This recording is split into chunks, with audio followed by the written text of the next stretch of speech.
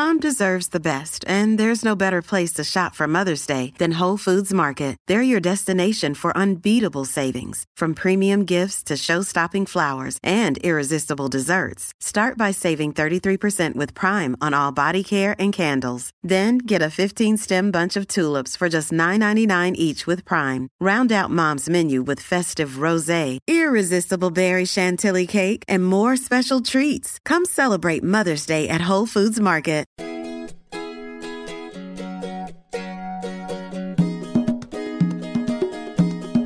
Welcome to the Modern Homesteading Podcast. We have allowed ourselves to become so disconnected and ignorant about something that is as intimate as the food that we eat. Be prepared to grow your own for victory. God said, I need somebody strong enough to clear trees and heave bales, yet gentle enough to yean lambs and wean pigs and tend the pink-foamed pullets who will stop his mower for an hour to splint the broken leg of a meadowlark. So God made a farmer. Hello and welcome to the Modern Homesteading Podcast. I'm your host, Harold Thornborough, and glad you're with me again this week. And today I'm going to talk about what is my second favorite thing to grow on my homestead. I did a podcast, it's been a few months ago, on comfrey. And comfrey is no doubt about it one of the best, I think the best addition to a homestead you can have. It's so versatile, does so many things. You just get so much use out of that plant or that herb. But today I want to talk about my second favorite thing, and it's something I've had an appreciation for since I was a young kid, and I'll talk a little bit about that when we get to it. But that thing that I grow on my homestead is a mulberry tree. And you might be thinking, mulberry, that's a little bit surprising because a lot of people consider that tree a burden. But today I'm going to talk about why I believe it is one of the best trees you can have on your homestead. But before we get into that, let me just share a few homestead updates with you. And first thing on the list is that I'm just not getting as much hunting in as I thought I was going to do. I think I mentioned in the last episode how, it's hunting season. I want to really get out there in the woods. And I think since that episode, I've made it out once. So it's just not happening. It's a busy time of the year for me again. And it's just been crazy around here. And I just have a hard time making time for those things, it seems like. But I'm going to be off on a week's vacation here in a couple weeks, and hoping to get a little bit in that week. So looking forward to that. Oh, I'm also pretty happy about it's that time of the year when you start getting those seed catalogs in, and I absolutely love that. I got my Baker Creek, and I got my my Johnny selected seeds, and always just love kicking back in the in the evenings and dreaming about spring and looking at what seeds I'm going to order and if I'm going to try anything new this next year. So I love getting my seed catalogs. If you don't get free seed catalogs, you need to go to all these seed places and on the internet and just sign up for a free catalog, and they'll send it to you. And it really just helps keeping you motivated and gives you some good ideas on what to grow in your garden and try new things, see what works better. Maybe just see some things you'd like to try that look like they taste really good. And I love it. I love spending hours just looking through the magazines and putting lists together on what I want to buy. I'll generally put a decent little order in, right after the first of the year sometime and get those in so I can get things started in the greenhouse early. But I love getting my seed catalogs. And I'm also really getting into this on this homemade gifts kick. Started doing some homemade gifts. I made one for my anniversary, for my wife and I's anniversary here a while back. Made a nice little wood thing for us, and she really loved that. And I'm making all my daughters some gifts, and I'm just really getting on that kick, and it seems like they like it also, and it just means more to them in the long run when you make a good homemade gift, and you usually save some money doing that. So I'm really getting on that kick. I really enjoy it. Let's see. All the garden beds are officially put to bed. I got them all covered up with leaves and compost and then leaves. And I'm anxious about getting the new year started next year when they're completely ready to go. So that's going well. Still doing the rabbit thing. I still got some left to butcher. I think we got about a dozen left to butcher here in the next a couple weeks, and then I probably won't have any more until spring. I'll let them rest through the winter time. Some people keep going year round with them, and to be honest with you, I just don't like the extra burden in the winter time. It's a lot more stuff to to deal with, and when the weather's bad and their bottles are freezing up or their dishes are freezing up, and it's just a little more of a hassle. And I try to put plenty in the freezer to get us through that time, through the winter time. So I don't have to worry about that. That's about all that's going on around here. I mean, we're just still plugging away doing the same old stuff, but that's what's new. Homestead relevant news this week. I got a couple articles for you that I was pretty excited about reading. One came from the Washington Post, of all places, and I thought this was interesting because the title is "A Growing Number of Young Americans Are Leaving Desk Jobs to Farm." And when it talks about farms in this article, I mean, just reading this article, it's it's not talking about the big industrial type farms or whatever. It's these smaller organic type farms, and I was pretty excited about that. It just really shows you that even it's getting to be common for folks to think about their food and think about a different career path.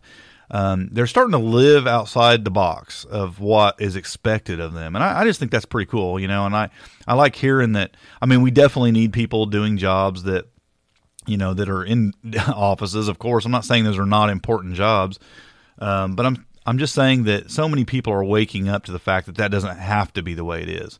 And I think that's pretty cool. I think it's neat that folks are starting to take control of their food. They want to be involved with, the outdoors and growing food and just being aware of where food comes from. So I think that's pretty neat. So it's a good article. I have a link to that in the show notes, and it's pretty decent that it comes out in a place like the Washington Post. I mean, this is a place where you don't expect to read something like this, and it's there. And I always love seeing it in mainstream media. I think that's always nice when you see that, because it just really gets an awareness out there to folks that don't normally see these things. The other article came from, I guess it's a local paper in Massachusetts called the Greenfield Recorder, and this one was titled "Evolution of Farming in America." And I thought this one was really interesting because it makes this distinction between what I mentioned a few minutes ago about like what maybe previously was considered real farmers, these big acreage, lots of acres, lots of big equipment, turning out lots of produce. Well, it's actually saying that there's kind of a change going on. This evolution of farming in America is becoming a lot of these smaller scale farms. These what used to be considered these, in their words, wannabe farmers or backyarders or foodies or hippies or hobbyists. These are their words they used, but now these are being considered real farms. People that they're growing food, they're selling that food, they're making a living selling that food in many cases, even in smaller areas. So it makes a good distinction of that and talks about the transition and what's leading to that transition and what it means. So I think it's a great article as well. I'll have a link to that one. Also, I encourage you to go read these articles. When I run across them, I don't put them in here unless I just feel like there's something encouraging usually, unless it's just something real important I think you need to hear. But generally, I try to have some encouraging articles in the podcast notes that you can go read. So you just go to the show notes and check those out. The show notes for today, by the way, are at smalltownhomestead.com/70. This is episode 70, so go check those out. On to our Hanging Out on the Front Porch segment, where I talk about a question that I always post in the Homestead Front Porch for the podcast episode. And today's question was, on your homestead, what provides you with the most food throughout the year? And then some of the responses were really good. Not real unexpected. I mean, I expected to see a lot of the same stuff. I was kind of hoping I'd get some more detailed, this certain vegetable or this certain, animal. And I got some of that, but a lot of times people were just saying gardens, hunting, things like that.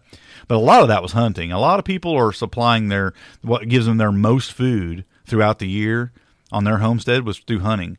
And there's a lot of them that said chickens, and then that's provided for meat and eggs. There was a lot of those, so that's pretty common. And a lot of hunting, too. There's a lot of people saying hunting. A lot of people said like raspberries, blackberries, things like that.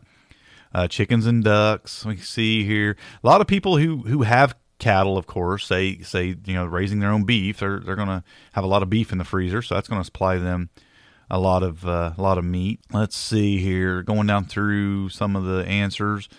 and just livestock, hunting. Some people said their gardens were their biggest supplier, just their garden in general. I mean, they just put away enough food from their gardens that it provides most of their food throughout the year. Rabbits, that would be where mine would probably be, between the rabbits and the garden, of course. Greenhouse, hunting, eggs, chickens, a lot of hunting. I mean, a lot of people are saying that. Rabbits, chickens, ducks, and my gardens, they just kind of took it all. It's probably providing all their food just about. Beehives, I've seen that a couple times, which kind of surprised me. I don't think of beehives as providing the majority of your food for the year, but I guess it can. Here's one with quail. Our quail probably provide the most food overall. Yeah, that's between the eggs and the meat. I experienced that because raising quail, I mean, you get a lot of eggs. I mean, I got more eggs than I could use. Let's see here. Yeah, just a lot of the same, a lot of the same stuff. Dairy cows, they get a lot of milk. They drink milk every day, some people said. Laying hens and pecan orchard. Yeah, I didn't see a lot of orchard, which surprised me. A couple in here. Because, man, an orchard can supply so much food, especially like an apple orchard. Yeah, a lot of the same stuff there, but there's some different ones in there. If you want to go check that out, there's a link in the show notes to that Facebook post in our Front Porch Facebook group. If you're not yet a member of the Homestead Front Porch Facebook group, click on that link and then request to join. And I have 2 questions in there. You just answer yes to, and we'll get you right in there. It's a great group. It's nearly 20,000 people in there, and very active. A lot of folks sharing tips, a lot of folks asking great questions. You can be part of answering their questions and helping out with their homesteads, and just a real community in there. And I think that's something that, I tell you what, I love this podcast. I love my website. I love a lot of the things I do. But I think the greatest thing that we have going on is that Facebook group. I mean, there's such a sense of community in there that I just love it. So it's our official Facebook page for this podcast, and you should be a part of it if you're listening to this podcast, because there's a lot of stuff that comes out of there. Let's get on with our main topic of discussion today. And I called this segment the Underappreciated Mulberry Tree, because I believe it is underappreciated. And I remember when I was a kid, I would spend many weekends at my grandparents' house. I mean, I practically lived at my grandparents' house on nearly every weekend growing up. And they had a homestead. They really did. They had a pretty good sized place, and they didn't build it into the homestead that it was. Previous owners had actually made it that way, and it had all kinds of fruit trees, and it had strawberry patches. It had grapevines everywhere. It had just walnut groves. It had so much stuff, and my grandparents just kind of inherited that, and I loved it. I grew up around that, and they had, back behind their barn, along a fence row, they had probably 20 or so mulberry trees, big mulberry trees. And, Grandma would send me back there to pick a bucket full for a pie. And I remember because I was pretty young, 7, 8, 9. I remember it'd take me a long time to fill the bucket because I would eat, 2 out of every 3 I would pick. And then, my grandma would just laugh when she see me coming to the house, and she'd be like, "You're going to have a bellyache." And, because I think the stains on my face were just giving it away, right? And, all my life, mulberries have been one of my favorite fruits. And, you can imagine my surprise when I found out most people actually despise the mulberry tree. They despise it. They consider it invasive. They consider it messy. And I admit I understand why. I mean, if you've got one planted along your driveway or where you park a car, they not only drop the berries everywhere, but if they're even very close to those areas, the birds pick those berries, and they can play paintball with your car pretty good. So I understand the problem. But, if you've got one in the right place on your homestead, or you're willing to put up with that, I think they're just a fantastic tree, and not just because of the berries. And we're going to get into that in a few minutes. But I'll tell you, I love having them on my property. And I would move them. I mean, I wouldn't plant one where it was going to cause me problems, and I would move one if it started to grow in a place where, I seen one growing and it was small. It's actually what I did. The 2 that I have on my property, I actually relocated. They started coming up. I have a neighbor a couple houses down that actually has one. And of course, I'm pretty sure the birds planted the 2 that just through some droppings, they started growing in certain places. I saw them coming up, and I picked them out. And I dug them up, and I moved them to a better place in my yard. And now I've got 2 nice sized mulberry trees. And I think the one's about 4 years old, and the other one's 2 years old. So I mean, they're a fast growing tree, which is one of the things that makes them really great. And they're just hard to kill. Even I mean, they're a very, very strong tree. They can be grown in most places in the United States, anywhere like zones 4 through 8, pretty much. And I think they're just a fantastic tree to have on the homestead, and I think they're greatly underappreciated. And I'd like to persuade a few self-sufficient folks to make them part of their homestead. I really think they're an important tree to have around. And like I said, not just because of the berries. We'll talk about that in a few minutes. But I've never planted a tree, any other tree, with such an ability to thrive. These trees are hard to kill. They really are. I mean, you can cut them off a level at the ground, and they'll just start growing again sometimes. They're really a tough tree to kill. And transplanting them, or starting trees in your yard, they're going to go 99% of the time. They're just a very, very tough tree. They really are. I think the most common mulberry trees are the black mulberry, the red mulberry, and the white mulberry. There's a few different variations of mulberry. There's one that I think it's called the Pakistan mulberry. I'd like to actually get one of these trees, and I'm thinking I'm going to get one and put it on my in my homestead, because it has these really long berries, and I think it's pretty fascinating, really. Just going to look that up real quick. I'm pretty sure it was called the Pakistan mulberry. Pakistan mulberries, and they're huge. I mean, these things are like as long as your finger, just about. And they look like they'd be a really cool addition to a homestead. I mean, I think they'd be just a fantastic. But I have the common one for my area is the red mulberry. It's probably the most common one, and that's what I have. And white mulberries are pretty common too. They have a little less flavor. They're not as messy though, so they're a benefit as well to have on your homestead. But again, the berries are fantastic. They make great, all kinds of things, and we'll talk about some recipes of things you can make with them here in a little bit. But the berries are just fantastic, and they're one of my favorites. I mean, when I actually consider my favorite fruit, I very few people probably say this, but for me, it's the mulberry. It really is. I love them, and I can't understand anybody not liking them. They're not quite as tart as like a blackberry. They're not. I don't know. They're just a very, very good tasting fruit. But what I'll start out talking about here is the mulberry leaves. I want to talk about one of the things that makes this such a great homestead tree. Like I said, is not just the berries, but also the leaves. Mulberry leaves they're really important for one reason, because they're the only food of the silkworm, from where we get silk, of course.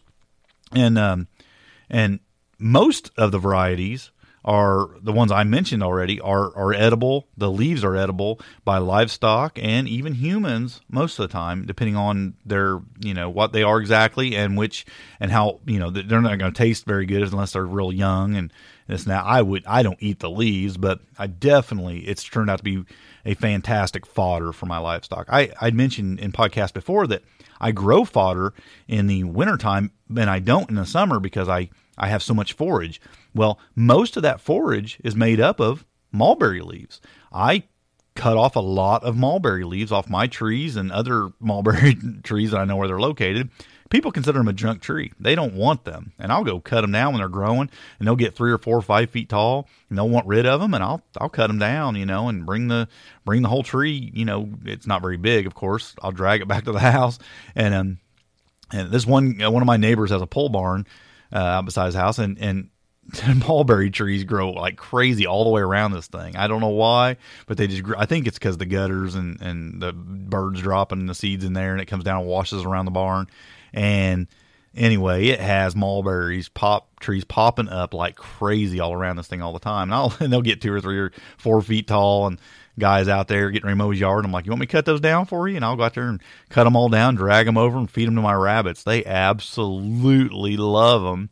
And they don't just love the leaves, they also love the branches, believe it or not. They love to chew on mulberry branches, like small, finger diameter or less.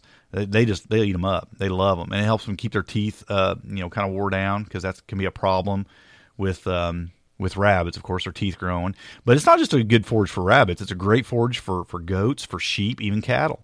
Part of their diet can be made up of mulberry leaves. So it's a fantastic fantastic forage, and it has some amazing benefits to it. The protein on it varies anywhere from 15 to 28%, depending on the variety. It has all kinds of mineral benefits as well. I won't get into all that. I will put a couple links in the show notes, though, that give some detail on what it actually has mineral-wise. But with rabbits, goats, and sheep, you can make it mostly their main diet, pretty much. With cattle, I don't think it's advised, but with smaller livestock, for sure it can. And it's a fantastic fodder, fantastic. I love it. And I think, like I said, if you're looking for a good fodder to feed your small animals, have some mulberry trees on your property, because they will do the trick, and they'll thrive on it. You know what? Also, getting into a production of silkworm, maybe silk. Maybe somebody wants to get into that, and planting a bunch of mulberry trees could definitely that could be profitable in that area. I think with all this stuff, though, you want to feed it in moderation to your livestock. I give my rabbits, I don't feed them pure leaves. I mean, they have feed. They also get some things out of the garden. They'll get some grass and whatnot. It ain't a 100% that's what I feed them, but I think you could. I just think it's better to have some variety in their diet. But again, fantastic tree. It's a very fast growing tree, so you get a lot of limbs you'll be cutting off of it, a lot of leaves you'll get off of it, a lot of fruit you're going to get off of it. I mean, a full size mulberry tree is going to give you somewhere around 50 to 80 gallons of fruit. That's a lot of fruit. I mean, you could make a lot of stuff, put up a lot in the freezer or canning or making certain recipes with. It's going to put off a lot of fruit for you on your homestead, a lot of food. So, they're such a benefit to have. Again, they are a tree that has multiple purposes. And I think it'd be crazy not to have a couple, just because of the mess they make, especially if you've got the room to get them in an area where they're not really going to have a huge effect on, making a mess. Basically, the fruit can be used in any dessert where you'd use any other fruit or berry. It just makes everything better, okay? And it has some fantastic health benefits as well. And some of the health benefits of mulberries, and I'll have a link to this in the show notes for a website talking about some of that. But these berries are really rich in all kinds of antioxidants and things like that. Vitamin C, very rich in vitamin C, vitamin A, vitamin E. They're an excellent source of iron. It says they're also a good source of minerals like potassium, manganese, and magnesium, and vitamin. They are also rich in B complex group of vitamins and vitamin K. So you can just see they have a huge amount of nutritional benefits. So anything you can put them in, I mean, you're going to get the benefit of that as well. So they're a very healthy berry. They're an extremely healthy berry to have around. So when you put them in your recipes, of course, it's just adding nutrients to your recipes. I think they're super awesome in muffins, and I'm going to have a link to all these things I'm going to mention. I'm going to have a link for these things where you can see a recipe for these different things. But wild mulberry muffins are unbelievable. Okay, unbelievable. And something I grew up on was mulberry pie. I mean, both my grandparents would make mulberry pie. They'd say, "Get out there and pick us up some mulberries. Bring us in a bucket of mulberries, and we'll make some pies." Mulberry jam is just super awesome. Mulberry cobbler, mulberry syrup is super easy to make, and it's just great. And something I did a couple years ago for the first time was make mulberry wine, and that was really, really, really good.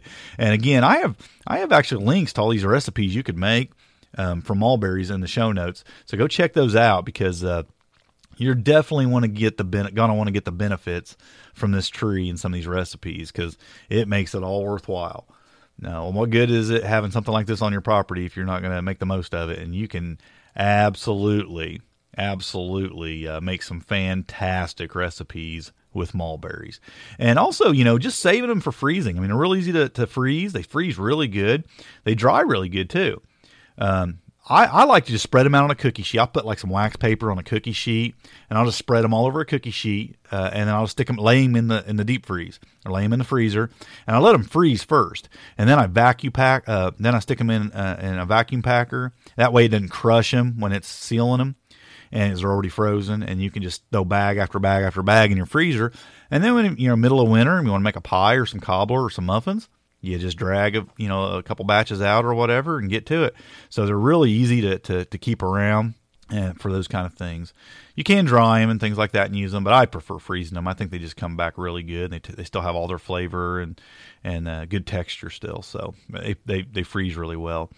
But as I stated earlier, they do pose a problem for clean cars and clean driveways and things like that. So if you don't want to end up hating this tree, put it somewhere where it's not going to be a burden, but yet you can still get the benefits from it. I live in town. I have an urban homestead, and I've got 2 of them on the back part of my property. And, we'll see the occasional colorful bird dropping on our car, but it's not excessive and it ain't that bad. Honestly, when we didn't have a mulberry tree, but my neighbor did a couple properties down, we got it from that even. And that's far from our drive. So, if there's even one in the area, you're still going to get the effect a little bit. But having them next to a driveway can definitely be a burden because it can just totally cover your driveway. So don't put them any place where they're going to be a burden. Like I said, it'll just make you hate the tree. And I want you to love this tree because this is, like I said, when I rank the 2 favorite things I grow on this homestead, number 1 is comfrey, and number 2 is my mulberry trees. And I have apple trees, pear trees, and cherry trees as well. I also have blackberries and raspberries. Out of all those things, the mulberry trees are my favorite because they're multi-purpose. I didn't even get to where the branches. It has these pretty long, fairly flexible branches that you can use to make some things out of. You can make some trellises. You can even, some people make baskets out of them, believe it or not. I mean, they're that flexible. They're not quite as long as willow or anything like that, so you make smaller stuff with them, but you can do it. I mean, they grow really fast. I mean, these trees are super fast growing, so pick you up a couple mulberry trees if you have a place for them, or if you see one out in a field somewhere, you can relocate it to your a area of your homestead where it's more useful and you can get the fruit from it, and you can get to the fruit before the birds do, rather, because they love it. So I hope you'll appreciate this tree a little bit more after hearing this, because I think this tree is underappreciated, and I think they're just great. And I think if you're able to grow mulberry in your area, you should probably be growing some mulberry. And check out some of them other varieties. Like I said, I grow a red. The white's a little less messy, a little less flavorful, but a little less messy, and but still has the good forage benefits. And those Pakistan mulberries look awesome. They're real super long, and I'm just dying to maybe get some of those one day. And I was on Amazon the other day, and I seen where you could buy some like 4-inch potted trees of those Pakistan mulberries, and those look pretty cool. And like I said, they're as long as your finger. They're really long, the actual fruit. And I don't know what they taste like, but I bet they taste real similar. And I think they'd be pretty awesome to have on the homestead. So I might pick up one of those or 2 of those and plant them somewhere just to have them, because they look pretty cool. So check those out. And next time you see a mulberry tree growing, say, hey, I've never had those before. Jump out and have you some if you've never had one. And enjoy that tree, because you won't regret it unless you put it somewhere where you're going to regret it. Just don't do that. Okay, let's wrap that up. Today's recommendations. I have one recommendation for you. Well, I have 2 recommendations. I'm going to recommend 2 things. One is a while back, about a year ago probably now, Troy McClung was on the podcast talking about his homestead, and him and his wife even hosted a couple episodes for me a few months ago. And he has a YouTube channel. It's called Red Tool House, and he just finished a few days ago a series he was doing, a 10-part series called 10 Things You Need to Hoard on Your Homestead. And he just talks about some different things. Each episode's talking about one of those 10 things that you should hoard, things that you could just never really have enough of, things you can use at later date if you keep these things around your homestead. I thought it was a pretty good series, and I think you ought to go check that out. I got a link to that in the show notes. He's got a great channel. He's putting out tons of videos. Troy's a great guy, man, and I'm telling you, that family's putting out some pretty awesome videos. And if you never heard his podcast, where he come on and him and his wife came in and did kind of like a financial breakdown of raising hogs on your homestead. That's pretty good podcast. So you go check that out. If you never heard that, I thought it was a lot of people commented on that episode, and that him and his wife hosted for me, and they said that was just awesome. I mean, they got a ton from that, and it really helped anybody out that was thinking about raising pigs on their homestead. So check that episode out. Check out their YouTube channel, and for sure check out that 10-part series on things you can never have too many of on your homestead, things you should be hoarding on your homestead. So again, I always appreciate. I was going to give you another recommendation. Justin Rhodes' channel. Justin Rhodes just finished up their farm tour, their Great American Farm Tour. They visited every state, and I think it was 9.5 months in their converted school bus. The entire family did, and they visited homesteads in every state, and farms and homesteads. And you should go see some of those. But just he's wrapped it up now. They're getting ready to put together a documentary of their trip. And if you've not ever checked that out, go check that out. You've probably heard of it. You've probably already checked it out, but you should stay up on that because I've been watching that. I wouldn't say I've watched every video, but I've watched a majority of them, and it's been pretty inspiring to see all the farms they visited and homesteads, and it wasn't all huge farms. I mean, there was even some urban homesteads they brought their big old bus to and parked at, and talked about how great things were there. And he's really into permaculture, and that's their website. It's Abundant Permaculture. He had a video called Permaculture Chickens, and just a great guy, great videos. I've never been able to get a hold of him to try to get him on the podcast. I'd love to reach out to him at some point or have him respond, try to get him on the podcast. But I know he's got so many things going on that he's a pretty busy guy. But anyway, I'd love to have him on the podcast someday.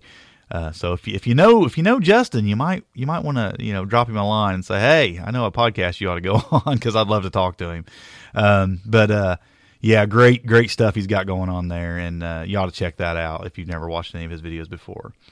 As usual, I want to thank those who make this podcast possible by donating through PayPal or shopping through our Amazon affiliate links. If you shop through our Amazon affiliate links, go to our site and use our affiliate link to go to Amazon and shop. It don't cost you a dime more, and we get a little kickback from that. It's pretty small, but it's something, and it helps keep the lights on here at the Modern Homesteading Podcast. So, we really appreciate you guys using our Amazon link.